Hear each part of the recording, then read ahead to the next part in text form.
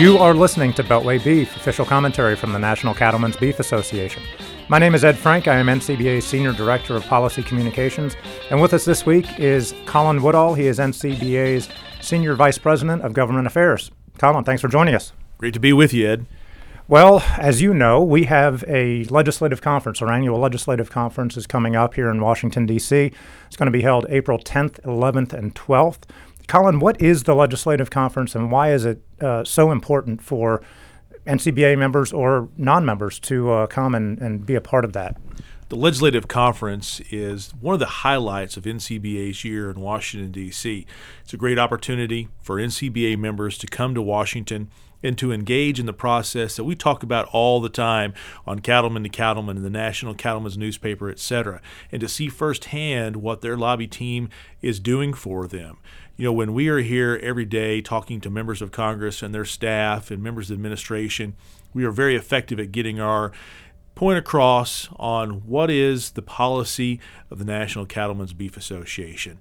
But Legislative Conference gives us a great opportunity to elevate that because they get to hear the exact same message delivered by constituents, people who are back home who are actually stepping into the voting booth to cast that vote either for or against some of these members of Congress. And that just makes our efforts in Washington, D.C. even more effective. And that's why Legislative Conference is so important to us.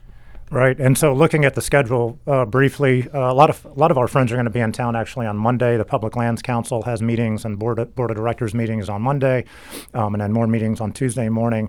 The legislative conference officially kicks off on Tuesday, April 10th, with a welcome and an issues briefing, and then there's a welcome reception that night. Wednesday is the Hill visits. How does that work? How do NCBA members, cattle producers, make their voices heard through these Hill visits?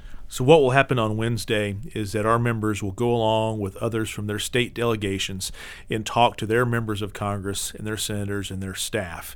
Again, it shows how we are set up as a partnership with our state cattlemen's associations, our state affiliates. And so it allows them the ability to move forward and not only talk about our priorities, but even some of the local priorities that they have back home. And then ultimately, we will finish the day with our annual reception, which is sponsored by Outback. It is one of the highlights of the congressional year for staff. We always get members of Congress to show up, staff, and we'll have anywhere from 15 to 1,800 people in attendance. And so it's always exciting to see the number of people who turn out to see our members. Right, and that's always an important part of the relationship building process. You know, we have the Hill visits, and that's a more structured meeting where you talk about issues. But this is a great way to get to know Hill staff from your state and members of your delegation as well. And then finally on Thursday, we have a lot of folks from the government. We have Senator John Barrasso, who's the chairman of the Senate's Environment and Public Works Committee, coming to speak. Who are some of the other people that are going to be speaking from more like the administration angle? The Thursday part of the Legislative Conference operates on a model where we bring the speakers to us, and it's much easier than trying to go to them around town. And because of that, it actually has provided much more time to get more speakers in front of our members. I think one of the ones we're really excited about is Ambassador Tim Grosser. He's the ambassador to the United States from New Zealand. He's going to talk about trade, and he's also going to talk about his concerns with the United States not being a part of the new Trans-Pacific Partnership, the one that we had pulled out of. Another one that I think all of our members are going to be very interested in is listening to Mr. Ray Martinez. He is the new administrator for the Federal Motor Carrier Safety Administration at the Department of Transportation, and his job is to implement the electronic logging devices, the ELD issue that we've had so many concerns with here over the past several months. So having him talk to us firsthand will also go a long way in helping answer a lot of the questions that all of us have on where this particular regulation is going and what can be done to try to change the hours of service. All right, so we still have a couple of weeks before the legislative conference is upon us. It's not too late. How can folks register for this if they haven't already done so?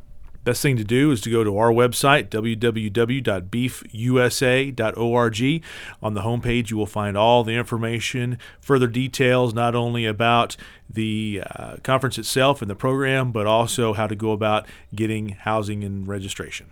All right, very good. So if you haven't registered already, take a look at that, and hopefully you can join us in a couple of weeks. Colin, thank you very much for joining us. Thank you, Ed.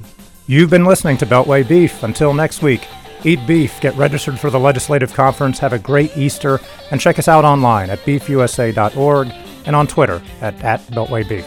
Thanks for listening.